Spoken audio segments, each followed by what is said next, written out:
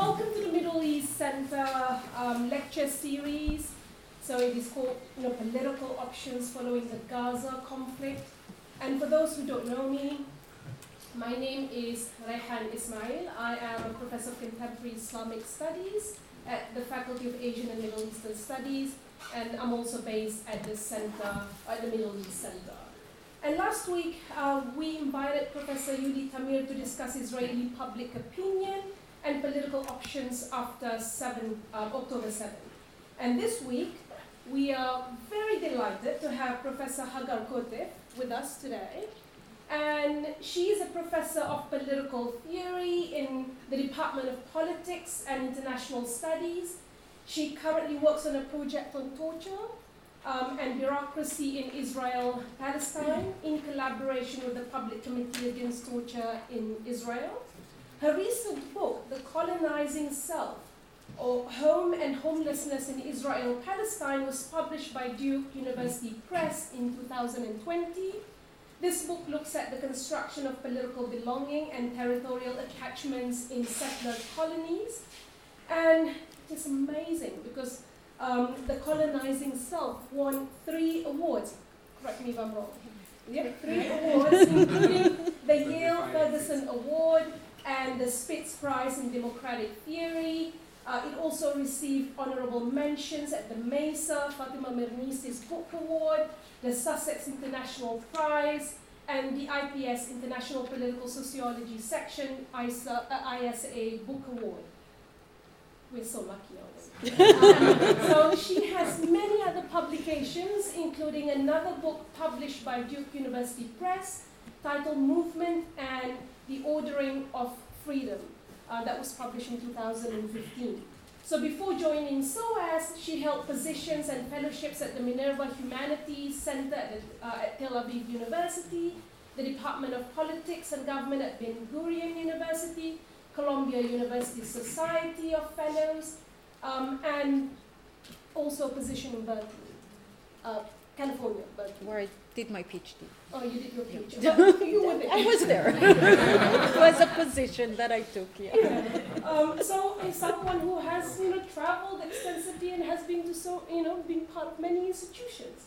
So we are so very fortunate to have Hagar with us today, and she will be tackling an important topic. The title of the talk is The Settler Movement, Political Impasses, and Beyond. Without further delay, I will invite Professor Kotef to the podium.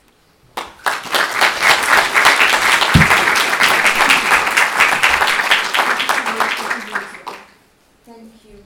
It was the best introduction I've ever received in my life, so thank you. And thank you, Eugene, for inviting me here and giving me this opportunity, and especially for asking me to talk about the settlement movement. So, now I need to figure out how. No, sorry. I should have practiced before. How do I do this? It's arrows up and down? Okay, now you're getting, oh my God. Doesn't work. Arrows up and down. Oh, here. Okay, there's so many arrows. Yes. Okay. So I want to talk about 3 moments in the settlement movements today, very quickly. We can think about them geographically, we can think about them temporally. The first would cover, very briefly, the period of Oslo, 1993, until the eve of October 7th. It will focus on the West Bank, even though it is a problematic choice because a lot of what is going on in the West Bank, at least since 2005, has to do with the disengagement from Gaza.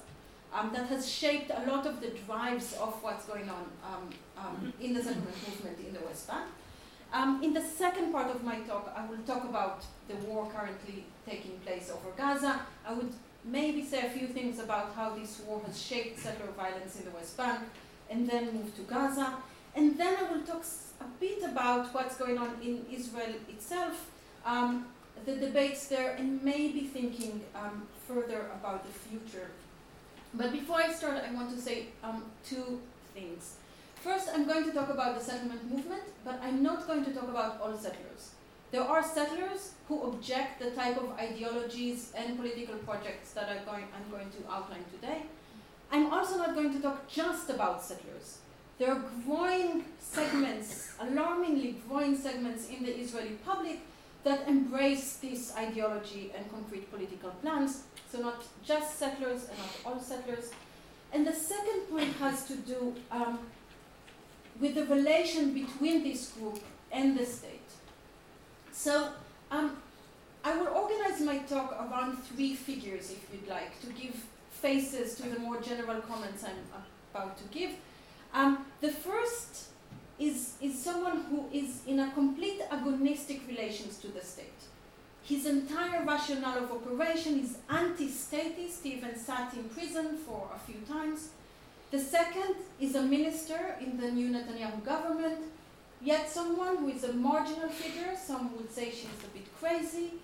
And then the last one is kind of a rising superstar general in the Israeli military. So presumably we're moving from the margin to the center. But we must remember two things. First, that this movement to the center has to do also with the movement of the center to the right.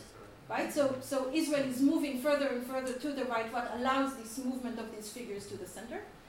And second, and this is something I'm going to return to several times in my talk, and this is where the point of the beyond may come from, is that the relation of the state to all these figures is much more ambivalent than what may seem.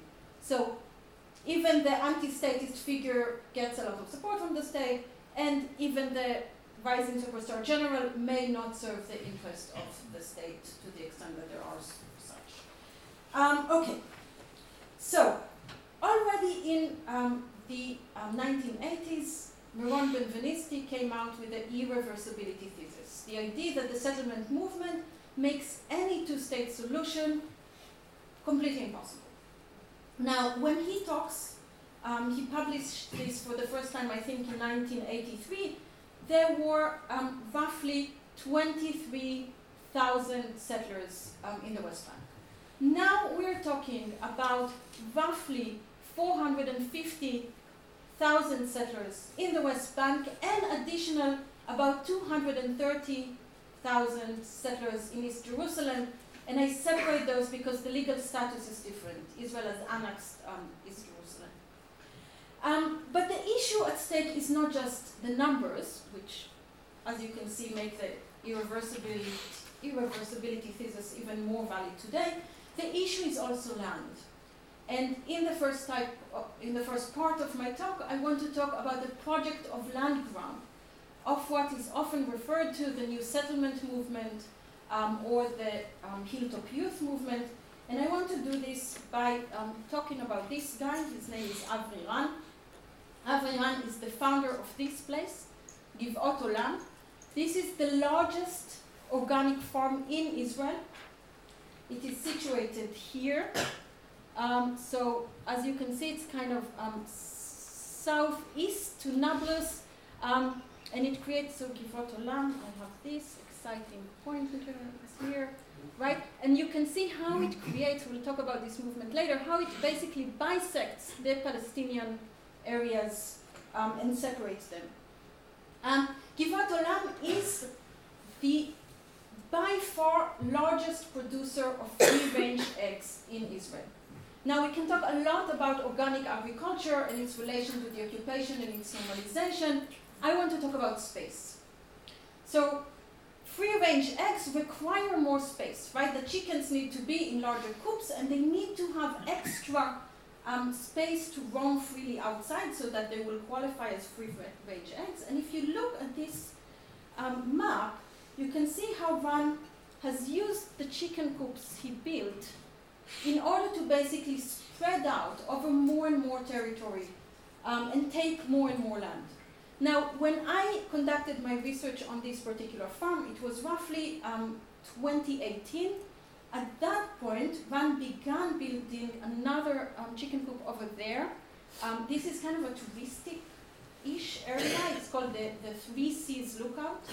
And the fact that he was building a chicken coop there kind of was a big outrage among other settlers. And when I pulled out this new satellite image for today's talk, I realized there are no more traces for that coop over there, so the other settlers won, but he built 2 new chicken coops over here that were not there in 2018. Now, if you look at the topography of this, you can see, and maybe it's actually clear from the pictures themselves, so this is the one at this 3C lookout that was in the process of construction in 2018.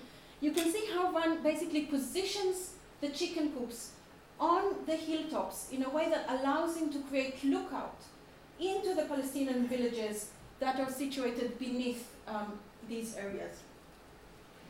Now, what started as a tent and then a few mobile homes became a nucleus farm. So this is the area of the nucleus farm that spreads over 220 acres, and the green areas are about 100 more acres of land that one cultivates outside of the nucleus farm.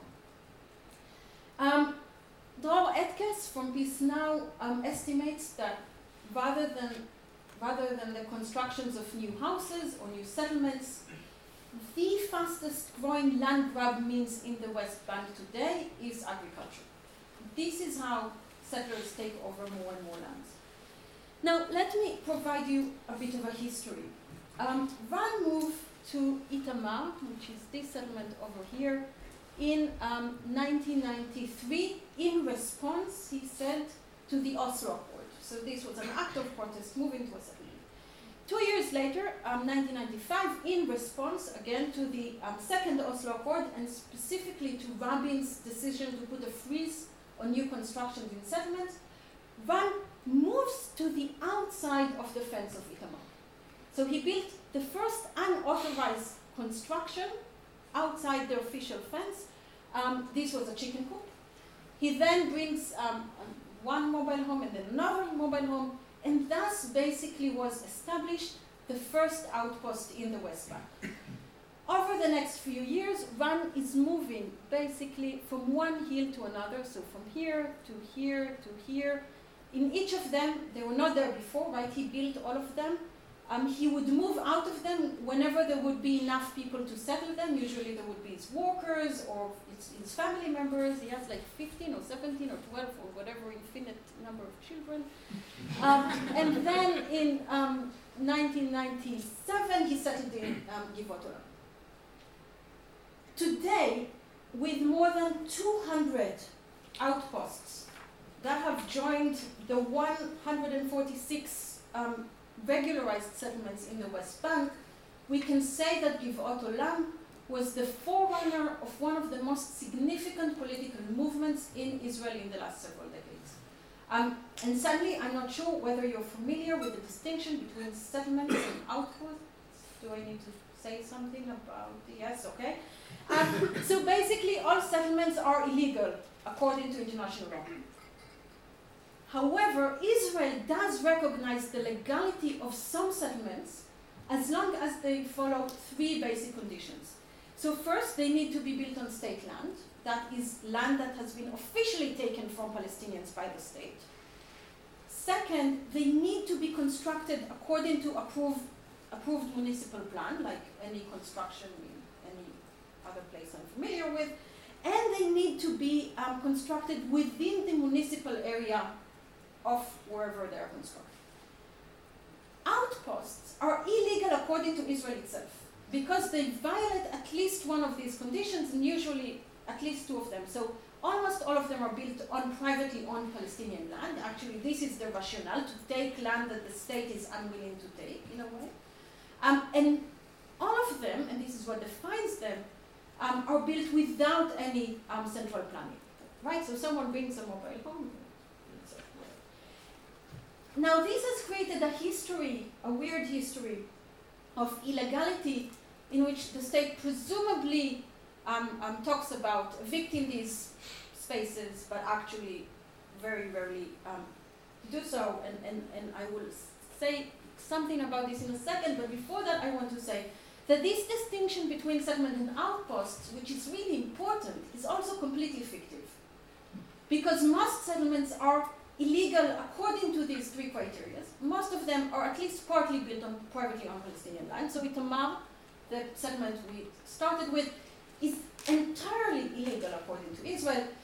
Most of them started as outposts in a way. They started without any central planning, and at some point were regularized later on. But this distinction that doesn't exist is nevertheless important because it allows us to explain something about the relations between the state and this movement and the outposts. So I said before that the settlement are not a unified entity, neither is the state, right? There is no such thing as the state as a coherent thing. Decisions, right, are made in various locations, some local, some central.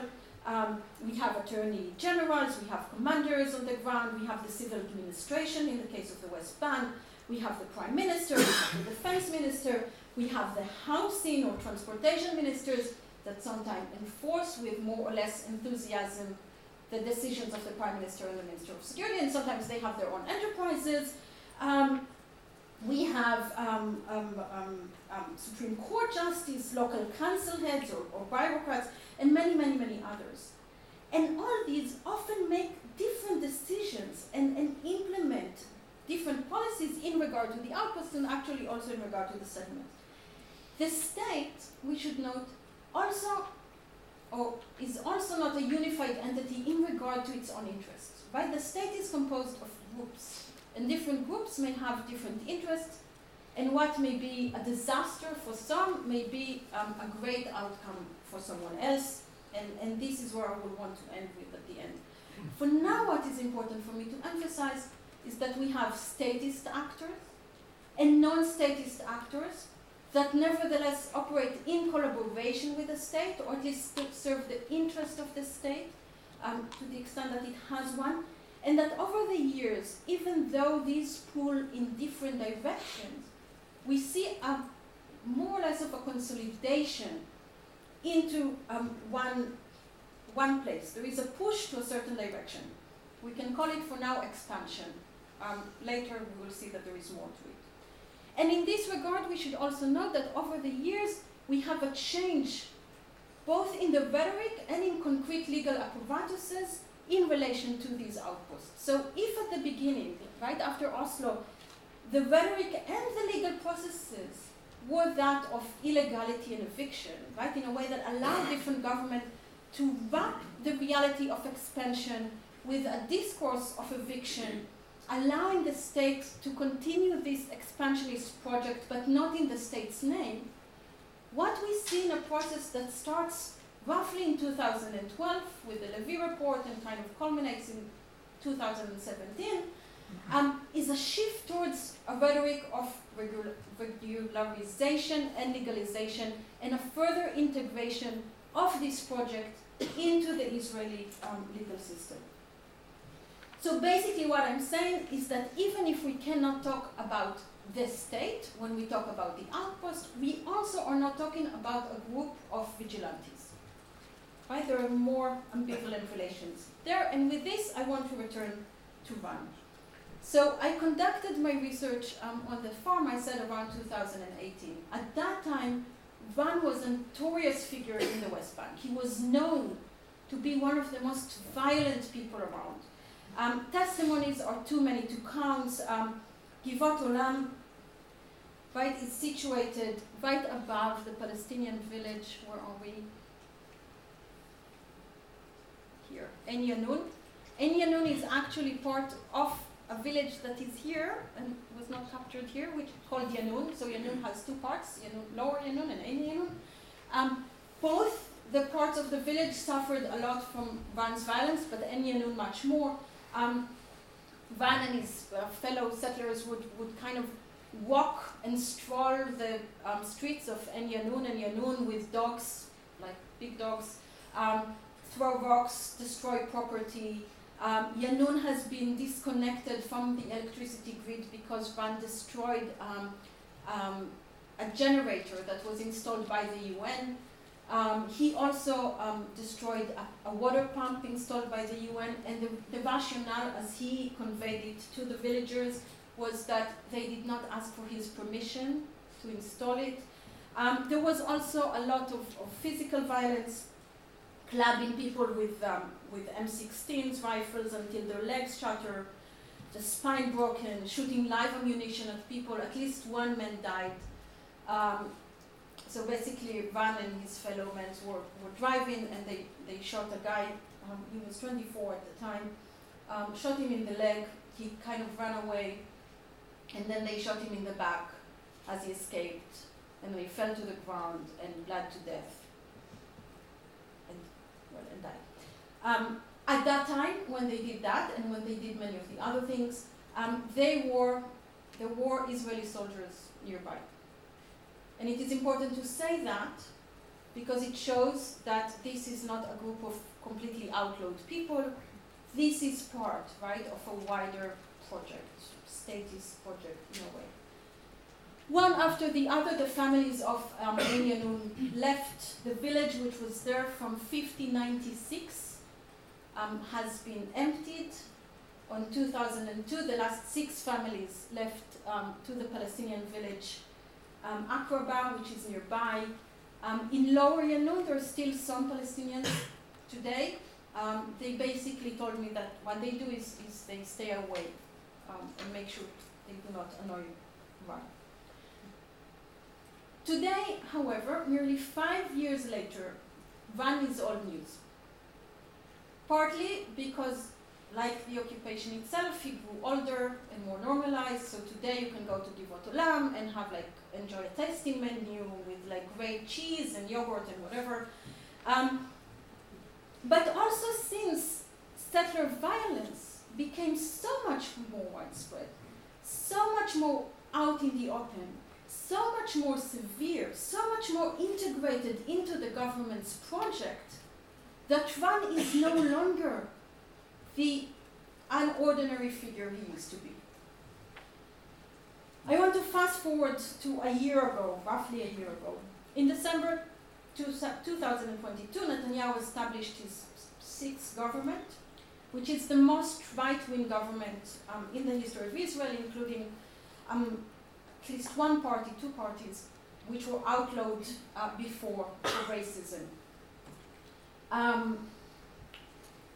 With Itamar Ben-Gvir, who is a declared supporter of Kahana as the Minister of Internal Security, and Bezalel Smotrich, who is at least as racist, as not just the Minister of Finance, but also a special minister in the Ministry of Security, who is in charge of the civil administration. So basically everything that has to do with settlement. So with these 2 people in power, and many others,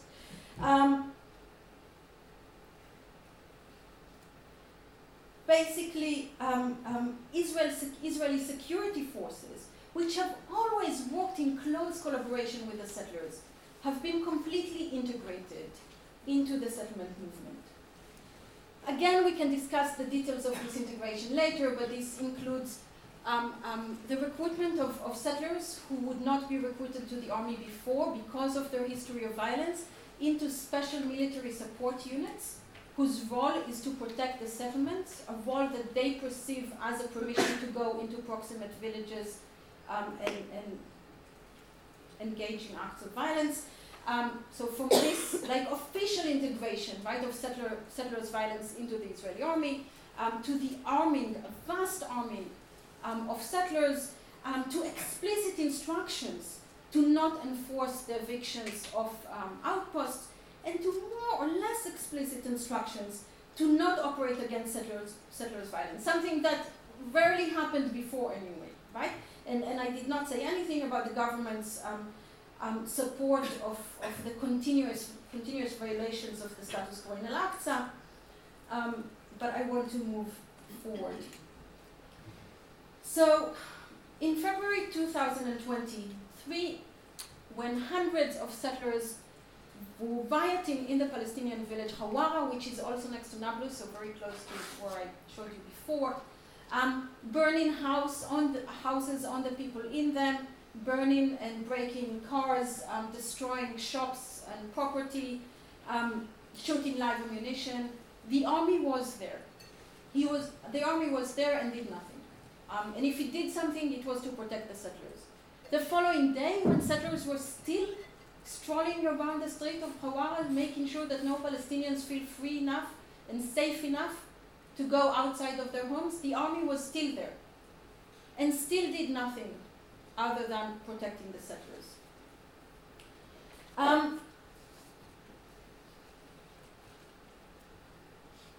We should bear in mind that Smotrich, our guy from before, has a plan, an explicit plan, for a transfer of most Palestinians from the West Bank. But we should also bear in mind that this is not a new thing, and it's not a function just of this current government. Right? From 2005, almost 94% cases of settler violence ended without any charges being pressed. And only in 3% there were convictions of some sort. So it has become worse and worse since the new government, but it's not just the outcome of this new government. All this brings us to the eve of October 7th. This constant steering up, this escalation of violence in the West Bank, meant that the Israeli army was quite occupied in the West Bank. On the eve of October 7th, 26 battalions were deployed in the West Bank, whereas 2 to 4, the numbers are under contestation, 2 to 4 battalions were deployed on the Gaza border. On October 6th, the night of October 6th, from these 2 to 4 battalions in the Gaza border, 120 special commando soldiers were deployed back to the West Bank from the Gaza border because Tzvi Sukkot, who is one of the parliament members from the from Smotrich party, decided he wants to build a sukkah in Hawara to commemorate the Jewish holiday Sukkot. So on the morning of that Saturday of October 7th, when Hamas militants were crossing the border to Israel, there were very few combat soldiers. There were very few combat soldiers in the southern border. After making sure there is no possibility of a territorial solution in the West Bank, the settler movement has thus created conditions of radical insecurity for the rest of Israel. And once the war started, they have pushed for it to take the form of a genocidal war that would prepare the infrastructure for renewed occupation in Gaza. And I don't want to discuss the question whether this is or is not a form of genocide. I saw you have an entire lecture about it next week. But what is important for me is that this is the plan of this movement. Whatever the form the war takes, the plan and the desire of this movement is that it will become a form of a genocide or a transfer to kind of clear the way for more settlement. So let us move to the war itself. I don't have time to really talk about what happened in the West Bank since the war started, but this may give you a sense. So since October 7th until this data is up until early January, we have at least 11 new outposts that were built. We have at least 18 new illegal roads that have been paved. We can talk later about the importance of roads and what they do.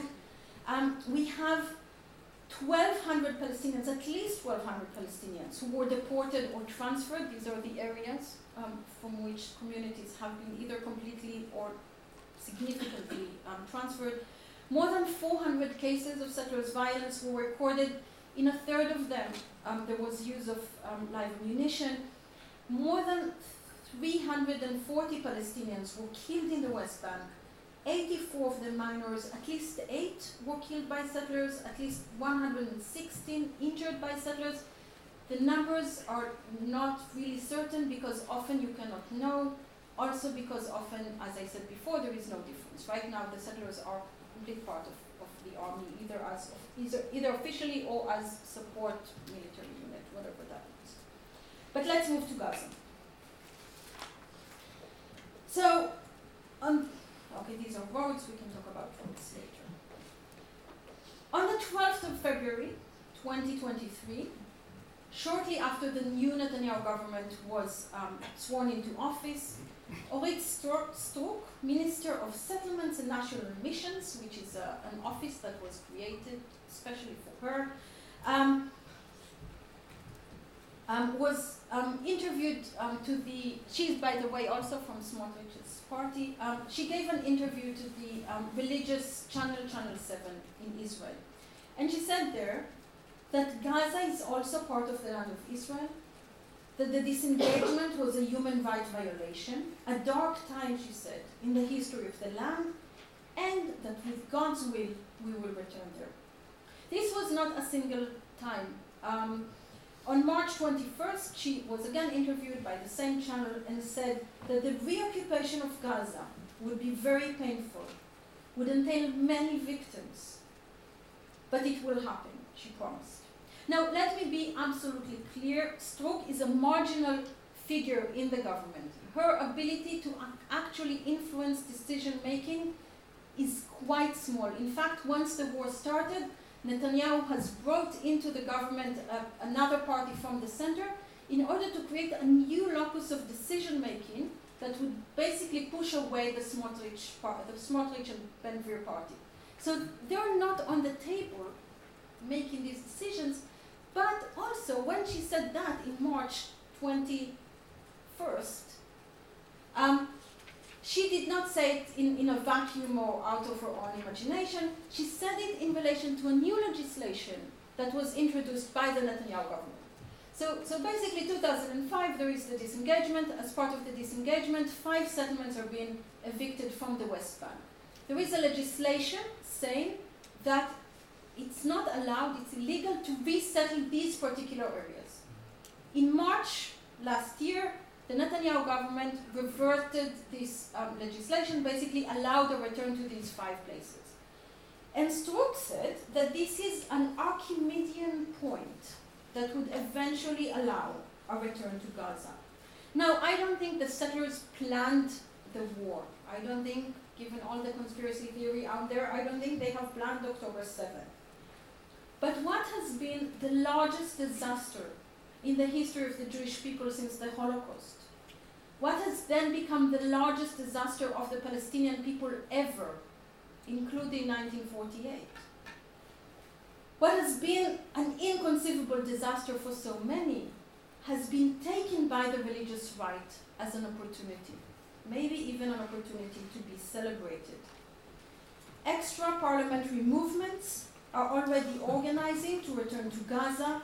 Again, these are marginal, but they are becoming more and more central. Just yesterday, there was a big conference with more than 1,000 people, including ministers from the Likud party, right? So not just the religious right parties, talking about plans to return to Gaza.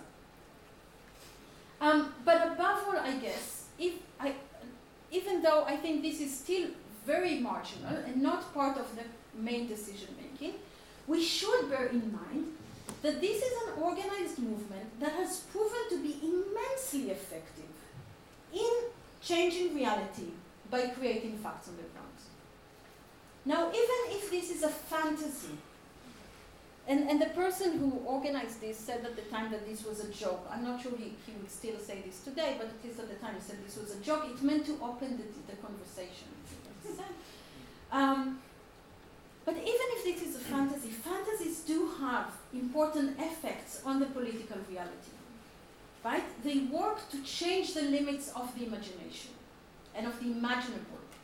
And the settler movement has been very successful in changing these limits, in either opening them up or narrowing them down, depending on how we want to look at it. And the irreversibility thesis is precisely an outcome of this. And I did not speak at all about the long-lasting collaboration of Israeli governments, and specifically Netanyahu with Hamas, that was all done in order to prevent a valid Palestinian partner in the West Bank in order to protect the settlement movement. But I want to move to the third and last part of my talk. So on October 7th, when Hamas militants were raging in the Israeli south, and the military, the Israeli military, unprepared for the event, failed to protect and provide aid for people locked in their homes for hours, sometimes for days. A rising general in the Israeli military, Barak Hiram, arrived at Kibbutz Be'eri, which is one of the kibbutzim which suffered the most on that day. Now Hiram arrived to the kibbutz at 4 p.m., reminding you Hamas forces were there from before 7 a.m. At that point, the first tank, right, no tanks, no helicopters, just a few soldiers running around. The first tank also arrived at the kibbutz. Very long story, make it slightly shorter. A complex hostage situation develops in which Hamas forces hold hostage 14 people in Be'eri. There are some negotiations, some crossfire. 2 hostages are being taken out. And at some point, Hiram says we need to finish the event and orders the tank to shoot at the house, even at the life of the hostages. The 12 hostages and all of Hamas people were killed. Hiram, I should note, lives in a very small settlement called Koa, next to Hebron, in the middle of the West Bank. Now, the horrible events in Be'eri, and I should emphasize, again, given all the misinformation, that this was an extraordinary event. This was not the logic of the day. This was one of the very few events in which hostages were sacrificed for the sake of the war. But this event could be framed as a horrifying choice amidst an unprecedented event, and indeed the New York Times, when he did the report on this event, he gave it the title, A General's Dilemma. And this framing undoubtedly has some truth to it. But I think the more troubling truth is that for Hiram, this is part of a much more coherent ideology. And for now, I will call this ideology preferring war over life.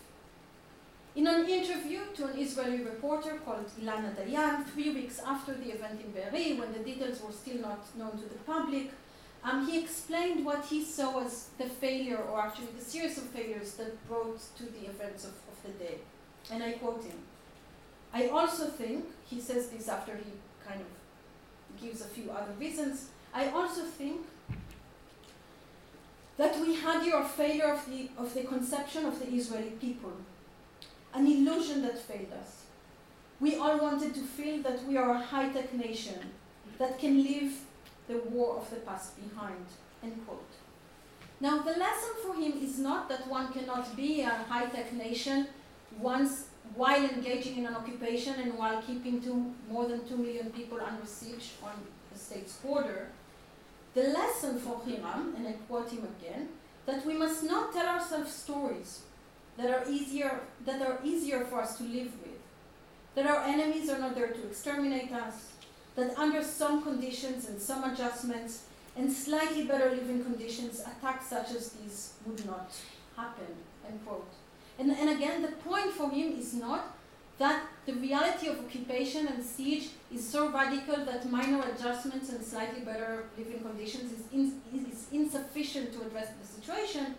The point is, and I quote, that I am fearful that if we return to our wrong ways, and if we try to negotiate with the other side, we will enter a trap that would bind us and would not allow us to do what is necessary to go in, that is to go into Gaza, he talks before the ground invasion, and to kill them. He does not say who them is. When Dayan asks him about the possibility of negotiation to get the hostages back, he refuses this option. When she asks him where he will be in a week's time, he says with a smile, this smile precisely, "I hope that deep inside," and in a year, she asks him, maybe still deep inside, he continues smiling.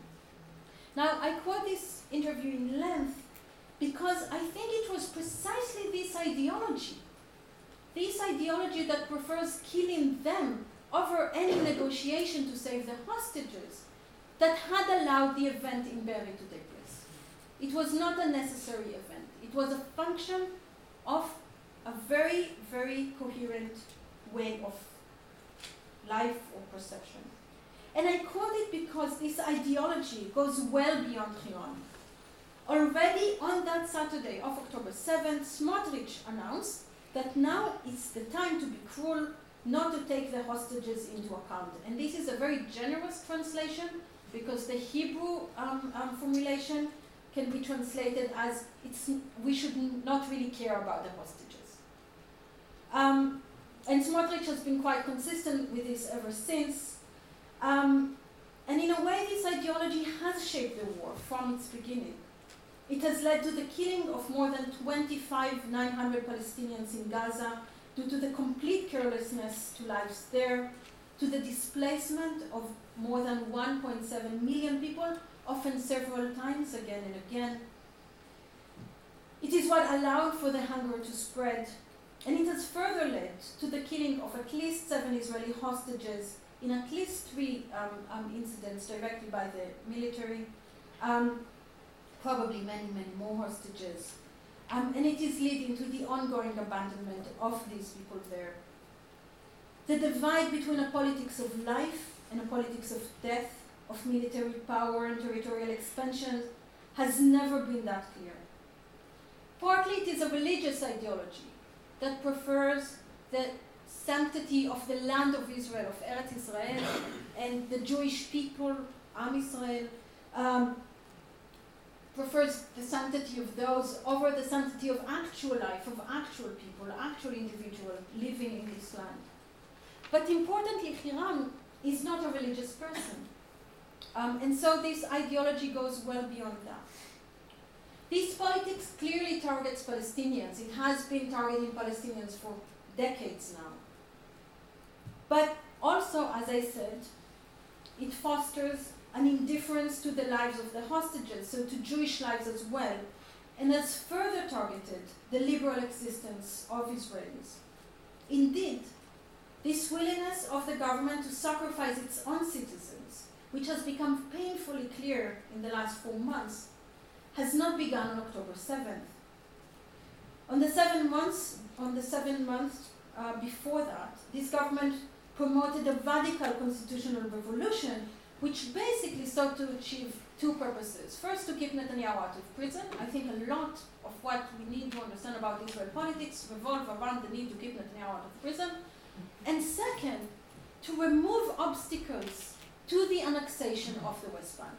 So the settlement movement and Netanyahu needs to be out of prison, basically joined forces in this judicial revolution. Already then it became clear, or should have become clear, that the settlements are not just obstacle for any solution with the Palestinians. They are a risk to the very existence of the state of Israel as we know it, or as we knew it, or maybe it never existed as such. Maybe it's my own fantasy. But from here emerges my hope. So when Meron Benvenisti talked about the irreversibility thesis, he said that at stake is not just the number of settlers or the amount of land taken, it is political will. And I quote him, "Theoretically, it is possible to dismantle settlements and to take down roads, but do the facts that are being established, and above all the time passing, fortify the political power supporting the continuation of the occupation, or fortify the political powers objecting to it?" End quote. The answer for him and for many of us for years has been obvious. The vast majority of Israelis do not have the political will to change these facts. But perhaps the alternative power is now beginning to understand that it is not only Palestinian lives that would become, and what does it mean, right? It is not only Palestinian lives that would become impossible, disposable, unbearable, unexistent, but also with theirs. At that point, the will may, just may, grow stronger. And then, and I guess this is the important bit for me, maybe then the equation of us versus them would finally shift. Thank you.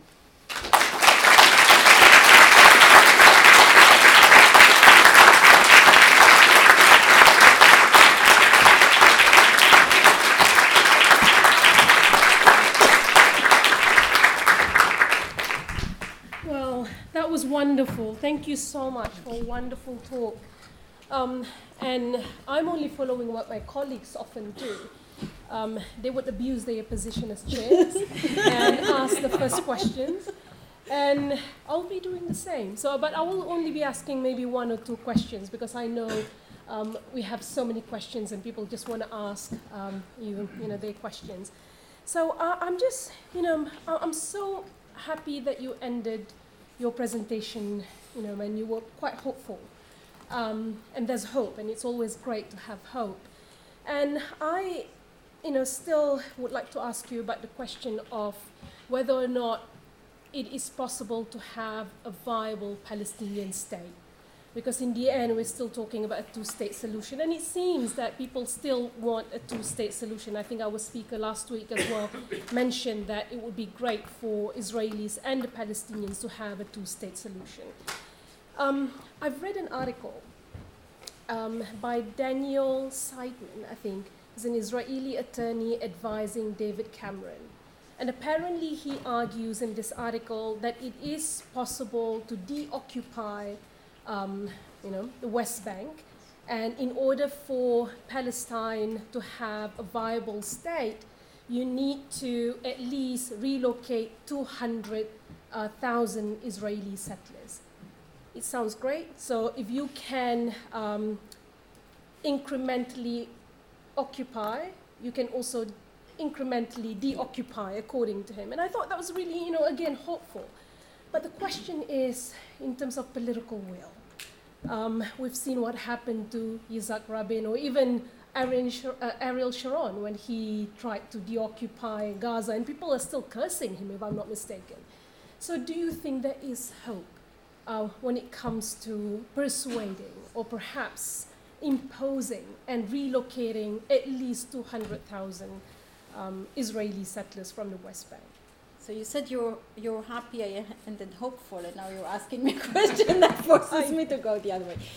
I'm awful like that. I'm so sorry. It's fine. It brings me to my more familiar place of not being hopeful. I used to say I don't mind, right? I used to say I don't mind one-state solution, two-state solution, whatever solution. It's very clear that the occupation needs to end, and whatever comes out of it, a big democratic state, two democratic states, maybe one of them won't be, I don't care, right? Whatever is doable. I can say that up until October 7th, I thought it would be more doable to have a one-state solution in some federative arrangement. And so this is where I was thinking we should push for. I'm no longer sure. Now, this can mean that we can relinquish all hope. But I'll tell you where my bit of a hope nevertheless comes from. What we also saw in October 7th is that Israel cannot exist without the US. If the US was not there, Hezbollah would have joined. Everything would have looked very different now. Now it's up to the Americans to take advantage of this, right? And basically say that's it. I think to be honest, I don't think it's about political will. I think it's about what the US does, right? It's about Biden. But I think in this particular moment, after October 7th, if we take control over the narrative, and I really believe in that, right? I really believe that what we saw that day is that you cannot defend the settlements and defend the borders of the country at the same time, right? Like it's a security question, and if we're thinking about will and about the wills of Israelis, I think this is the card that we need to pull. And I think the Americans are the ones who should say, unless you do that, we stop delivering new weapons, we take all of our ships away, right? Whatever Nasrallah does, it's fine with us. And until they do that, I don't think there will be a political will. But I think now we have a chance. And I don't know, to be really honest, I do not understand how come Biden, who is losing the election to Trump because of this war, does not take advantage of this and becomes the president who solved the problem in the Middle East. He has Saudi Arabia with him. He has Egypt with him. There are all these forces around. There are enough forces within now the Israeli center who would be willing to move at least to that direction. And so I think it can happen, but it cannot happen just from political will of Israelis. Fantastic, thank you.